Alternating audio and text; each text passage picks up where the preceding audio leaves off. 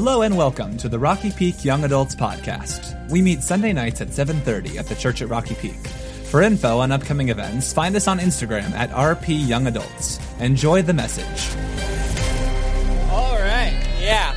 That was my first time, tonight was my first time seeing that series bumper, and I thought it was pretty impressive, actually. I thought it was pretty clever. Yeah, I'm not a fan of Friends, but I know that a lot of people, I know, it's so cool. If it makes up for it, my wife loves it, but she tried, when we were dating, she tried to get me to watch it. I watched the first episode, and I was like, just kind of telling her, yeah, it was good, but she totally knew, and we never watched another episode. She read me really well. So are we doing well tonight, RPYA? Doing well? Good. So my name is Andy. I am one of the pastors here at Rocky Peak. I'm one of the life group pastors. And I'm excited to be here to teach what God's put on my heart to share with all of you tonight. So you guys have been in that series called Relationology for the last 3 weeks. And I know the first week that Kelly talked about some dating mistakes that we can make, and then the week after that, Tim came in, our high school pastor, and talks about what it's like to be dateable. And what it takes to be dateable. And then the last thing, last week, Kelly came and talked about some relationship myths. All right? And so just to catch you up, that's where you guys are at in this series. And if you missed any of those messages, you can totally go on the RPYA podcast and listen to them because they're really good. All right? So tonight we're going to be looking at the core of relationships. What is at the center of any good relationship? And so before we do that, let's go ahead and pray.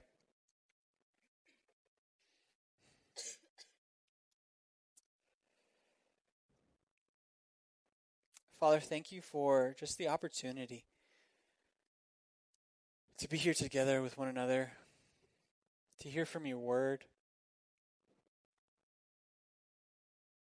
And Lord, we enjoy the moments where we get to sit and rest and hear from what you have to say, Lord. And Lord, would you get all the glory tonight? And Holy Spirit, would you be piercing hearts? Would you be speaking to hearts? Would you take this message that I feel like you've given to me and make it 1,000,000 times better and 1,000,000 times more specific to each and every person here? In Jesus' name I pray. Amen. So I will be the first to tell you that I do not consider myself some sort of dating expert or an expert on relationships in the slightest. I don't have all the right answers. Honestly, I don't have a ton of experience in it. I dated in high school once. It failed miserably. And then once I came to a place of actively following Jesus, later in high school and into my college years, I dated one person. And she's now my wife. So I guess at some level I have some sort of success. But I can promise you that wasn't of my own doing. That was very much just the Lord being very gracious to me and leading me. And so what I feel like the Lord was telling me to share tonight was one of the keys that God taught me during my dating relationship with Jacqueline. So Jacqueline's my wife. And so I feel like I just get to share with you guys some of my experiences in dating and what the Lord's taught me in that. So this key that I'm going to share with you guys later, it has guided me in my decision making. It guided me in my decision making process while we were dating, and it's even carried on to since we've been married. It's helped me make decisions and to make decisions well. And I can honestly tell you that it seems to be working pretty effectively. Honestly, and I can confidently say this, that Jacqueline and I have a truly amazing marriage. It's been a 2.5 years of just awesomeness, and it's been actually really, I know a lot of people say the first few years of marriage are really difficult, but for us it's been really incredible and it hasn't been difficult at all. And again, that's not necessarily of my own doing. My wife's amazing. She does amazing things, but it's not even necessarily of her doing either. It really is a gift of God, and He gets all the glory, and He gets all the credit from it. But that being said, we're going to be in our Bibles in Luke 10. So you can open up your Bibles, you can turn your apps on to Luke 10, and we're going to be starting in verse 38. So while you guys are getting there, I just want to say something really quick. When we're reading our Bibles, we often go through these Bible reading plans, and we read a whole bunch of scripture, like a chunk of scripture. And this year I've been going through a Bible reading plan that takes me through these chunks of scripture. But it's also, I think we need to take time to slow down and really chew on these verses. Maybe only a few verses or one or two verses. It just helps to really slow down and really ask the Lord to speak. So like I said, verse 38, it's going to be a short passage, only 4 verses. And what I'm going to do is I'm going to read through it one time. I'm going to read through it slowly. So as I'm reading through it slowly, just open up your heart to receive what the Holy Spirit might want to say to you, and then I'm going to come back and kind of go through it a little bit. All right? So starting in verse 38 of Luke 10. As Jesus and his disciples were on their way, he came to a village where a woman named Martha opened her home to him. She had a sister called Mary, who sat at the Lord's feet, listening to what he had to say. But Martha was distracted by all the preparations that had to be made. She came to him and asked, "Lord, don't you care that my sister has left me to do all the work by myself? Tell her to help me." "Martha, Martha," the Lord answered, "you are worried and upset about many things, but few things are needed, or indeed only one. Mary has chosen what is better, and it will not be taken away from her." I really love this passage. It is one of my favorite passages in Scripture. It speaks to my heart and just my personality a lot. It never ceases to challenge me, and so often we read this passage and we just kind of simplify it. We just say, okay, Martha did the bad thing, Mary did the good thing, follow what Mary did, right?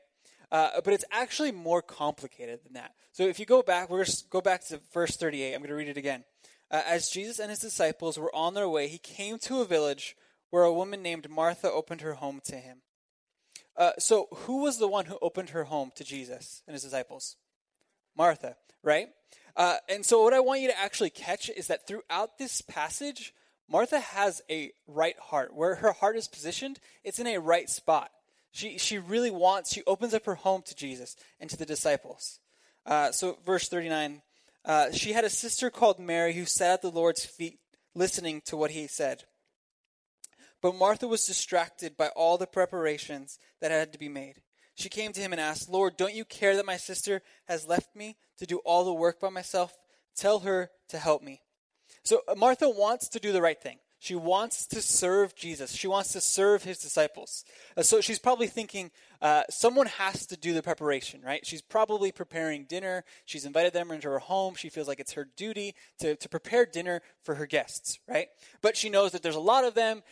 She can't prepare it all by herself, so she needs some help. And so she goes to the leader in the room, and she's like, "Jesus, help sister out. Can you tell Mary to help me make some dinner for all of us?" And then Jesus' response probably surprised her. When he says, "Martha, Martha," the Lord answered, "you are worried and upset about many things, but few things are needed, or indeed only one. Mary has chosen what is better, and it will not be taken away from her." So another thing that I want you to catch is, just as I was saying, Martha, Jesus never said to Martha that she's doing something that's wrong. Right? He said that she's worried or upset, but he never said that you're doing something wrong. He just says that Mary has chosen what is better. What Martha was doing was probably good. I mean, making dinner for guests in your home, probably a good thing. But what Mary was doing by sitting at the Lord's feet of Jesus was the better choice. In our main service, our lead pastor, Michael, he often... here at Rocky Peak, he says that the good is the enemy of the best. And this is a perfect example right here. Martha's doing something good by serving Jesus. She's trying to prepare dinner and serve him and love him and his disciples. But it was getting in the way of the best, which in that moment was to just sit at the Lord's feet. So that's our main passage for tonight. And you might be thinking, what the heck does that have to do with relationships? We'll get there. But this passage taught me the greatest key on how to do relationships well. And that key is having intimacy with Jesus, which is your first fill-in if you do that. It's intimacy with Jesus. And by intimacy with Jesus, I mean having an extremely close, familiar, regular time of being close to him, having a deep, growing, vital relationship with him. It's been key to every good decision, like I said, I've ever made in dating and now in marriage. So often when it comes to following Jesus and in trying to make right decisions, we try to be like Martha. We try to do everything. And by doing everything, we think, okay, now I've earned this, right? Our heart and our intentions are even good by doing these things. We want to love Jesus. We want to serve him. We go to church every weekend. We come to RPYA. We read our Bibles. We pray every day. We do a little devotional. Maybe we serve on a team. We go to life group. We do all these things. We work as Martha worked. And they are all good things. But when our prayer requests don't get answered, we start to question God, like, well, I'm doing all the right things. Things aren't going the right way. Why?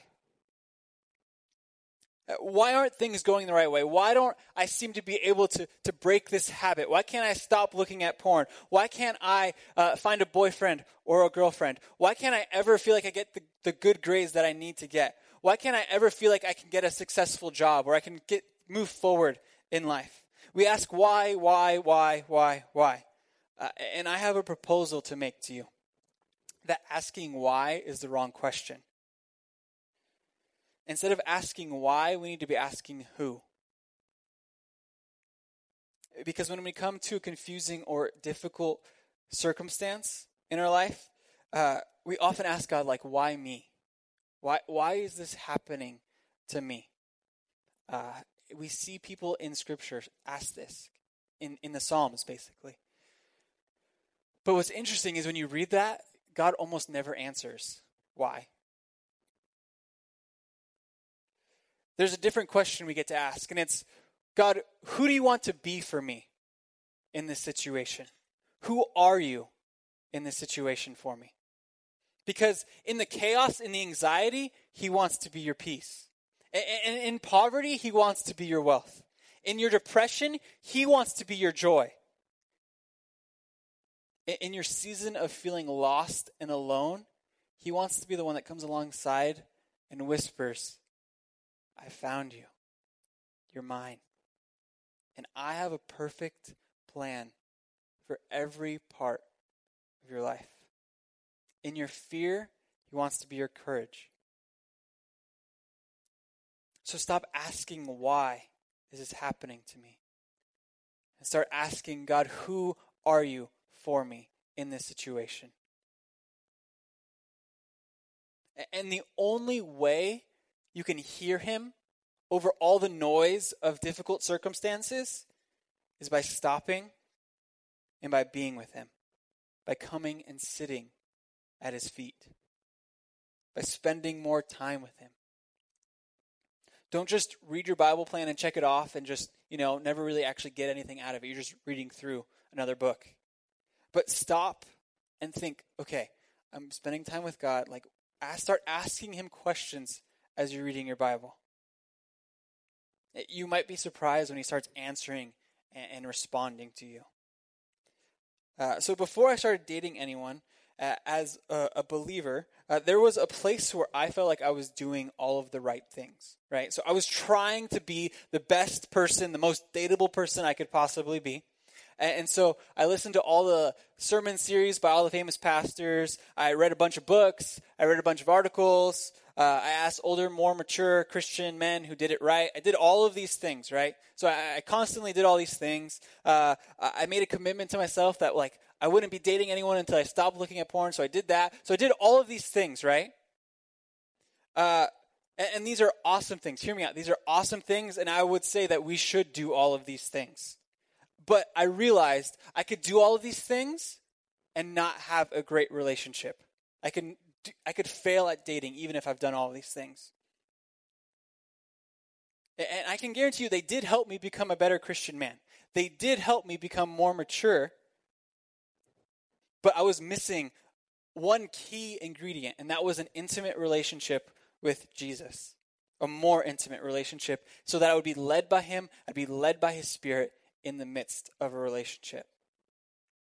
So when I realized this, I realized that God, if he does not go before me in the midst of a relationship, then everything I've learned is useless. It's worthless. And it would all be for nothing. It brought me to a place of humility where one time I was praying and I was like, Lord, I don't know if I can lead a relationship well. Like, I just don't know if I can. And I felt like I heard him say, that's okay. You don't need to. And I was like, what?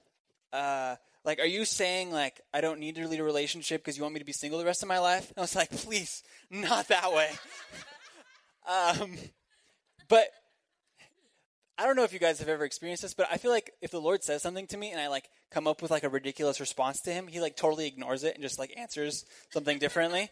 So he ignored that, and basically, and so he ignored that, and I will never forget what he said next. He said, I'm going to lead your relationship. You will lead as I lead you. And so I tried to be like Martha by doing all these things, by preparing all of these things, but I wasn't choosing the best thing. Right? So there's a time to prepare, right? So there's a time for Martha. She had to make dinner, right? There is a time to prepare. But in that moment, the best thing was for her to sit at Jesus' feet. Someone's got to make dinner eventually, but the best thing in that moment was to sit at the Lord's feet. So eventually I learned, like Mary, that the greatest thing I could ever do was to have an amazing relationship with someone was to be close to the Lord, to keep my eyes fixed on him, so that wherever he goes, I go. Whatever he does, I do. Whatever he says, I say. And honestly, it takes the pressure off. The pressure isn't on me anymore. And I'm still learning how to do this.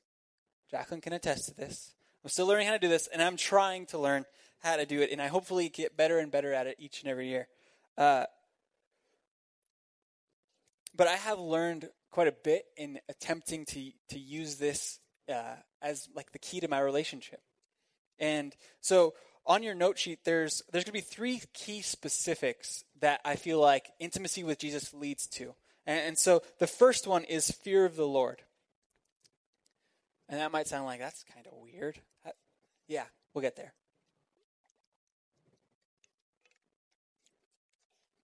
So I have to share a little story to kind of express what I'm getting at here. So Jacqueline and I had been dating a while, and we shared the I love you. We did all the cute things, right? So it was a while. It was pretty far along into our relationship. And there was a moment that I had with the Lord where, so I was hanging out with Jacqueline. We said bye, all the like, I don't want to leave, all that ridiculous stuff, but cute stuff. And so she said, like, I love you. And so we had already said I love you to each other. And so, like, but she said it, and it was like, gave me all the warm fuzzies. I felt like loved. I felt cared for. It was just an awesome feeling. But I was on the way home, so like it made me have all these like emotional reactions. And I was just talking and processing with the Lord about it. So I was in the car, and I was thanking the Lord for Jacqueline, for the relationship that he had given us. And he said to me, very clearly to me, this is one of the clearest times I feel like I've ever heard the Lord speak to me. He said, you have my daughter's heart, and you better protect it. And I was like, oh, shoot. Like, it stopped me dead in my tracks. Like, it almost knocked the wind out of me, and immediately I felt the weight of the relationship. I felt the weight of leading someone in a relationship in that moment. I realized that this is God's beloved little girl, and he had entrusted me with her heart. To love and to protect her, to love and to protect her heart. And so if you're dating now, whoever you're dating, the Lord has at this point in time entrusted you with her heart, with his heart.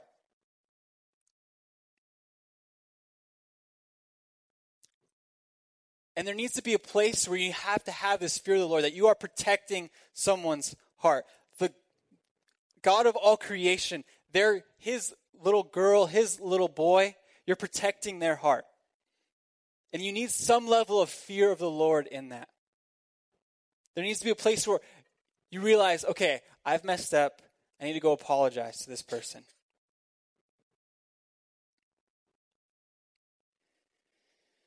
Or maybe you feel like your heart hasn't been taken care of well, or you haven't taken care of someone well, right? That may lead to a breakup. But if that's what it needs to take for you to understand the weight of relationship, that might be what has to happen. So this was one of those moments where God speaks to you and you're like, he is not joking around. So it's heavy. And honestly, there was an honest level of fearing the Lord. And what did it do for me? It gave me a new perspective. So it gave me a new perspective on our relationship. This wasn't some game or just having fun. This just wasn't just some flippant things that we're doing. It brought a new level of respect and depth into the relationship. And I respected her in a new way. So when physical temptation once we were getting closer to marriage, when that physical temptation would come, and this thought was in the back of my mind. Those words were in the back of my mind. I knew that if we didn't successfully hold our boundaries, I wasn't protecting her heart. I retold Jacqueline this story this week, and she was like, yeah, don't forget it, too. And so I was like, she's totally going to use that against me in the future now, but it's all good. But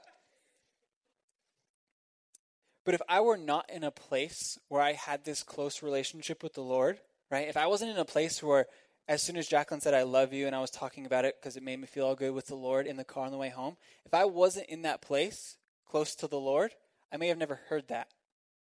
I may have never had that sort of that revelation that the Lord gave me, and who knows what would have happened, right? But it gave me a deeper level of respect and understanding of the weight of relationship. And so we need to be close to the Lord so we can fear him properly, so we can then in turn respect the people we're in a relationship with. So think of it this way. Imagine yourself growing up 500 years ago, right? So like medieval period, there's kings and queens still around, and you're just some poor peasant. So you're just a little poor peasant working on the crops.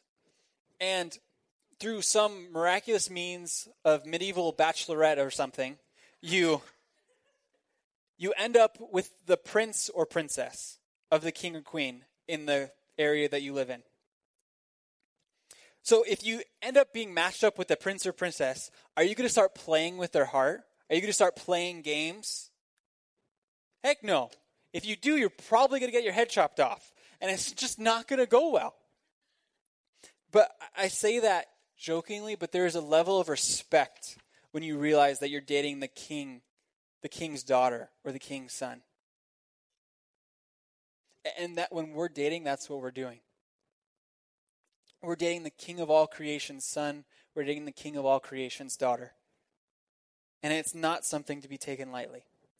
And we need him at the center of it all for us to do it well. And we need to ask him about each step forward that we make.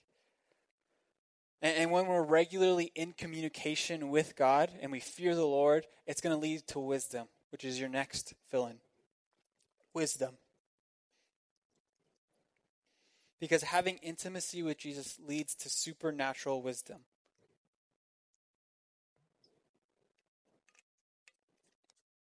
So not wisdom as the world sees it.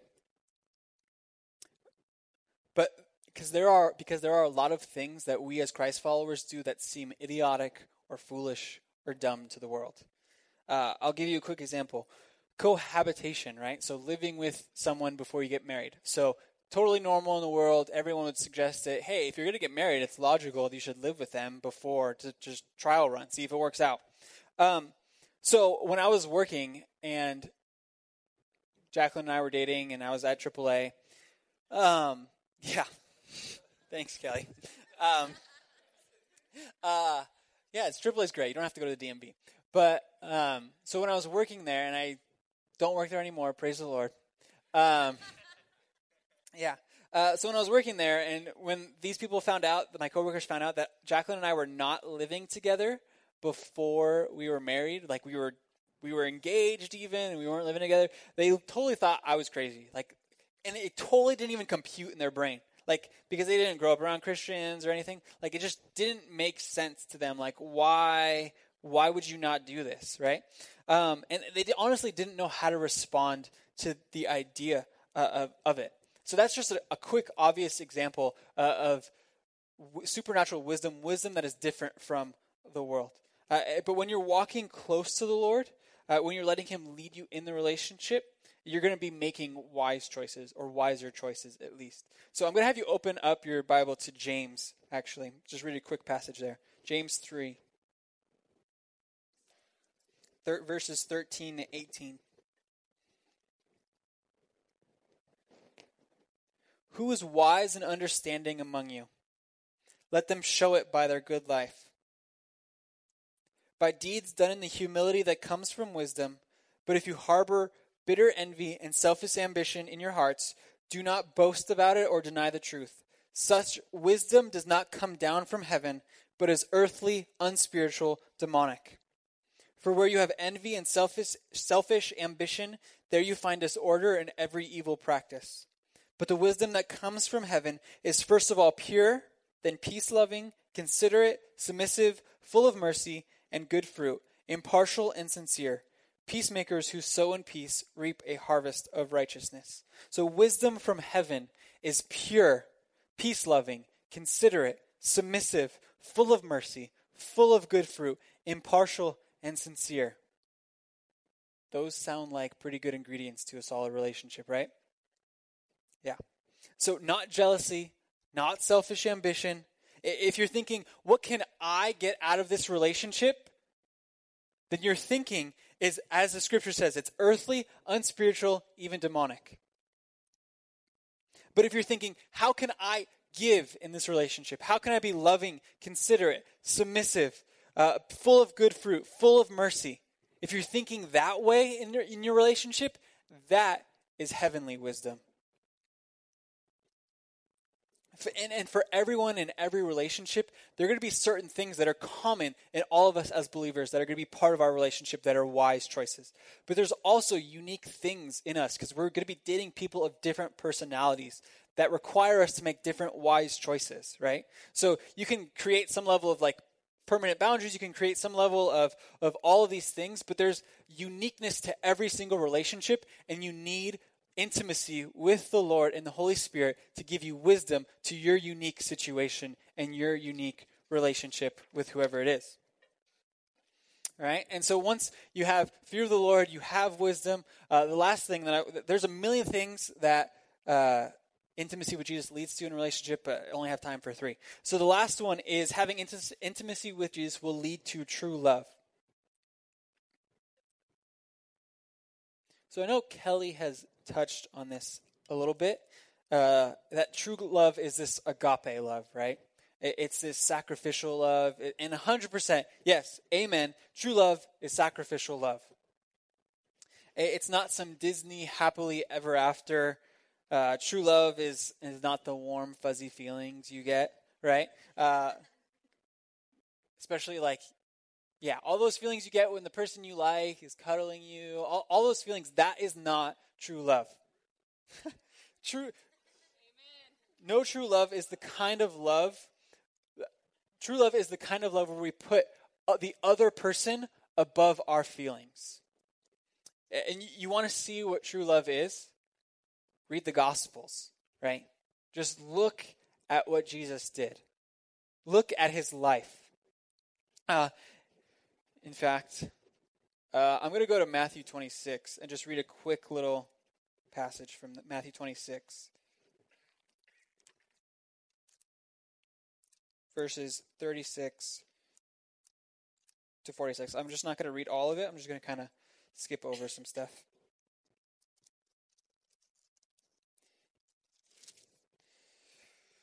Then Jesus went with his disciples to a place called Gethsemane. And he said to them, sit here while I go over there and pray. I'm going to skip down to verse 38. Then he said to them, my soul is overwhelmed with sorrow to the point of death. Stay here and keep watch with me. Going a little farther, he fell with his face to the ground and prayed, my Father, if it is possible, may this cup be taken from me. Yet not as I will, but as you will. Down to 42. He went away a second time and prayed, my Father, if it is not possible for this cup to be taken away, unless I drink it, may your will be done. When he came back, he again found them sleeping because their eyes were heavy. So he left them and went away once more and prayed the third time, saying the same thing. You want to see what true love is? It's right there. It's willing to say, hey, Father, I know you want relationship with these people. And the only way to make that happen is what you're going to do. It's by having me go on that cross and die for their sins. Right? He knew the pain. He knew the torture that was coming. But he was willing to give up his comfort. He was willing to give up everything, even his life. That is sacrificial, agape, true love. And if you've been in church for any extended period of time, you've heard the gospel story a million times. But it should never get old. It should never actually fall on deaf ears. Because the fact that God was willing to become man, to take on human flesh, to become part of his creation, is something that we will be looking into for all of eternity. The fact that he would be willing to die a brutal death for the penalty of sin that we deserved. The fact that Jesus laid down his life for us and then rose again in victory so that we too could have the hope of the resurrection. That is what true love looks like. And Paul tells husbands, actually in the book of Ephesians, he tells husbands to love their wives like Christ loved the church. And that means my calling as a husband is to lay down my life for my wife. And that goes the other way too, right? So it's also wives for husbands. And even in dating relationships, laying your life down, laying the good of what you want for the sake of the other person down.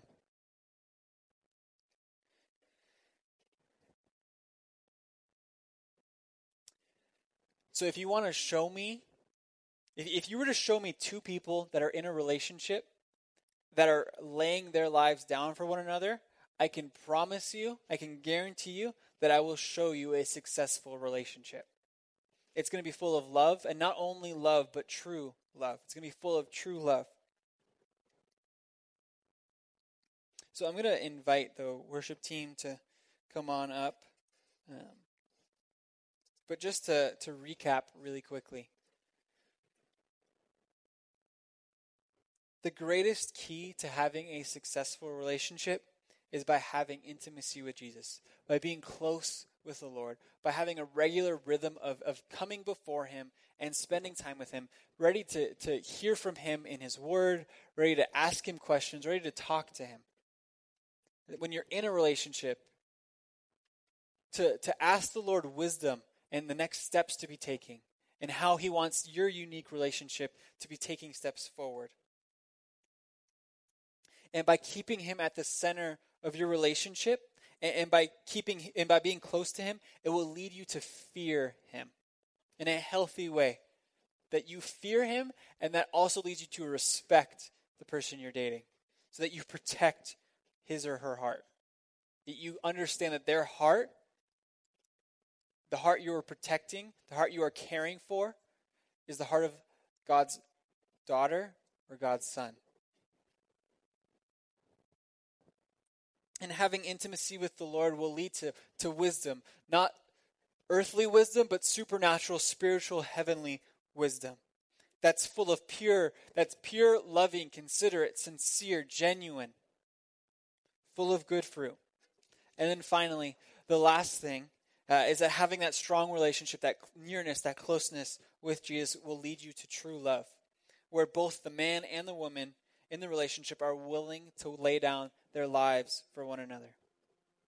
So let's go ahead and pray.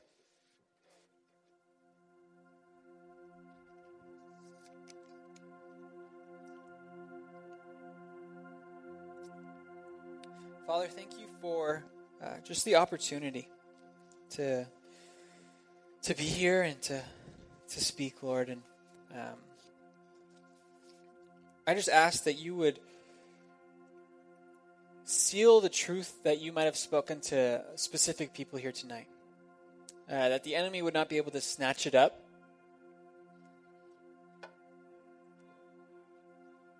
But that you would seal it, Lord. That Holy Spirit, you would seal it. You are our seal, Holy Spirit. You are our guarantee. And Lord, I just ask that we would be reliant on you. We would trust you. And we would grow closer to you so that we can do relationships well. Not only dating relationships, but family relationships, relationships with friends, Lord. That we would be able to do every single relationship in our life better because we have chosen to be near to you. And Lord, thank you for just the opportunity to come and to be with you. We thank you, Lord. In Jesus' name I pray. Amen. Let's go ahead and stand and worship.